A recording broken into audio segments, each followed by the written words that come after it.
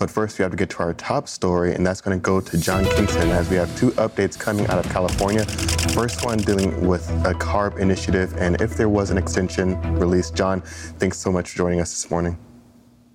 Thank you. It's good to hear you guys today. Unlike yesterday, but anyway.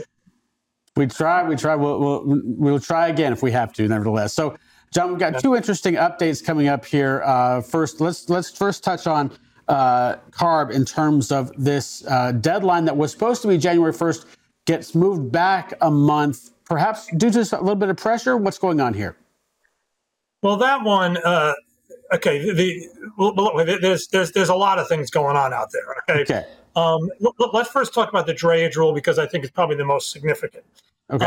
The Advanced Clean Fleets rule was really going to start to take effect on January 1st. Operationally, the only thing that really was significant on that was the fact that you could no longer register a non-zero emission vehicle in the state's drayage registry. Now, the state of California never got a waiver from the EPA to allow the Advanced Clean Fleets rule. They did get a waiver to allow the Advanced Clean Trucks rule. And let's note that a waiver doesn't really exempt you from the regulations. In the case of California, in the Clean Air Act, it allows you to go above those regulations. So the California Trucking Association a couple of months ago filed suit saying they needed a waiver. The state came back and announced, right before Christmas, that they had reached agreement with the CTA to delay the implementation of the drayage registry rule until they got their waiver. Now, according to the American Trucking Associations, they think that waiver could take all or, a good part, if not all, of a year. And during that time, you're going to be allowed to register internal combustion engine vehicles for as long as that's in place. Now, when CARB announced this, they said they reserved the right to go back and sort of disqualify trucks from being in the registry. But maybe if you've got something that you were planning on phasing out, now you've been given it a few more months to ride, and you'll register it with the registry, and you'll get a little extra capacity there. I don't know what the impact is. I just have to think that anybody that was going to register an ICE vehicle and wanted to get in before the deadline probably already did so. Will there be a rush of new vehicles coming in? I have my doubts about that. But the other thing is that CARB said in its letter to CTA, which was publicized, that apparently the CTA was about to go to court seeking an injunction, trying to block the Advanced Clean Fleets rule, and they would no longer do so. There were also requirements on phasing out older vehicles under the Advanced Clean Fleets rule. Those also have been put on hold. They're a little kind of complicated, whether your vehicle fits, but obviously wouldn't affect a newer vehicle, but something from, let's say, 2010 vintage or so might have fallen under it. So, this is a retreat by CARB. They don't normally retreat. They normally win all the time, but they didn't win here, at least not for now.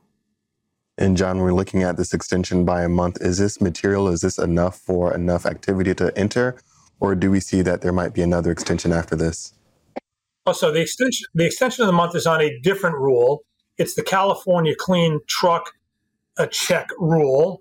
It's going to require companies, trucks, to use their onboard diagnostics to download data about their emissions. Most vehicles on the road will have that capability within their ELD. If you don't, if it's an older vehicle, you're going to have to take it to a facility to do it. You are going to have to register your truck with the Clean Truck Check by December 31st. I did a piece for FreightWays about, first or second week of December, and talked to some people who said, they were kind of surprised at how many truck owners really didn't know about this. So it looks to me like California, like CARB, decided that, yes, we got a lot of people out there who really don't know what's going on. Let's give them another month. I don't think it's a significant impact on this, but it's just it's just 30 more days if you hadn't registered, or 31 more days if you hadn't registered. Now you have that time to go do it. In the case of now, the third one you asked me about, because it kept me busy during Christmas. Okay, the third one is the rule on warehouses. And it was a rule that required warehouses to meet certain scores by reducing their emissions, so they could do things to earn points. They could, let's say, put in solar panels, for example. But the main way of getting there would be to have trucks visit you that are ZEVs, or the trucks within your warehouse become ZEVs. So the California Trucking Association filed suit against that as well, and they lost. The argument was that the rule amounted to a ZEV mandate. The court said no, it did not. I mean, this could be appealed. And the one thing they said was that if it was truly an emissions rule, that the points given out for a ZEV visit would differ on the basis of how far the truck had traveled. So right now, if you're a warehouse, if you're running Anthony Smith Warehouse, and a ZEV comes to visit you to drop something off, and they're bringing it from a warehouse a mile away, you would get the same number of points as if Bill Priestley, who was 50 miles away, drove a ZE vehicle to your facility and offloaded there.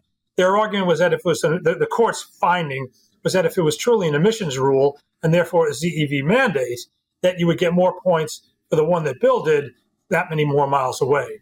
So the CTA lost that one. That really wasn't against. Can I say that was against CARB?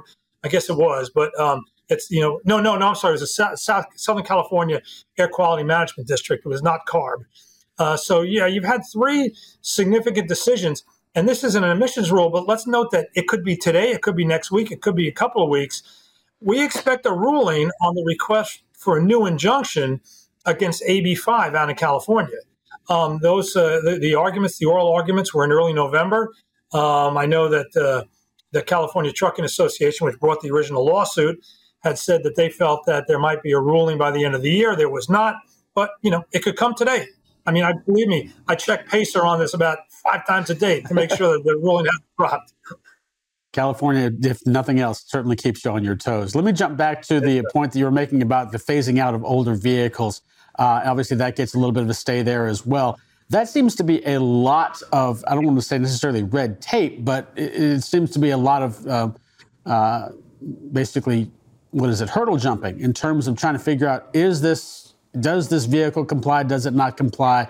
It seems like there's a lot more work that needs to be put in that, and doesn't that make that a whole lot more difficult in terms of, this stay allows you to do a little bit more research to see if your vehicle complies or not, but at the same time, this looks like just an absolute mountain of work that someone's going to have to do to try to verify that these vehicles are indeed compliant. Well, I mean, actually, you're really not. I mean, the rules on whether they have to be phased out, and I don't want to repeat them too verbatim because I'm going to mess it up, but they have to do with the number of years of the model, or the number of years the truck has been on the road, or the number of miles it is totally driven. And then at that point, you have to shut it down. I'm not going to repeat it because I'm going to screw it up. Okay, I'm going to screw it up. But so it's actually pretty straightforward. At least it seems to me to be pretty straightforward. But if you had a truck that was about to hit that deadline, you've basically got more time now. And John, of course, while I have you on, I always have to ask you about what's going on in the energy markets, and especially, is there any impacts coming from the Red Sea, or has it been nothing at all just yet? Well, there should be impacts coming from the Red Sea, but there aren't, because you're going to really, in essence, be tying up inventory for a lot longer time as it goes around the Cape of Good Horn rather than through the Suez Canal. And yet, the market yesterday opened up, first day of trading after the new year, opened up, and then ended up down for the day. Today it's up a little bit, but nothing much. I wrote a story yesterday where I quoted Helena Croft, who's a well-known oil analyst, who was saying she can't understand this, that this thing should be going higher, given the problems with the Red Sea and the Suez Canal. But so far, they're just not there. Yeah, it's definitely a very interesting situation. And we also have Greg Miller and Sal Mercagliano coming out later to talk about rates and how they've been affected by the conflicts in that region of the world there as well. But it's certainly interesting to see that oil prices and fuel prices, diesel prices, have not gone up as a result of, like you said, longer shipping routes going around Africa to try and get to the American and perhaps the Eastern European or the Western European markets there as well.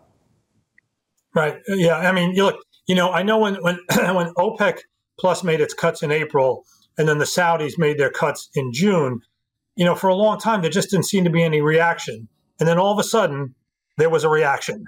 So, markets can do that. They know it, and then they don't really act on it, and suddenly they act on it. And maybe they'll suddenly act on it when they see markets start to tighten up as a result of so much inventory essentially being taken out of usable form and being stuck on a tanker that's, going around the Cape of Good Horn for a couple of weeks. So these things sometimes tend to happen really quickly. Awesome, John. Thanks for joining us this morning. Great to start the new year off with you this time on Wednesday. Yep. We'll check in again with you, I'm sure, throughout this week. Well, we'll see you Friday for the employment report. Absolutely. Thanks so much, John. Let's move over to the welfare first care update of the morning.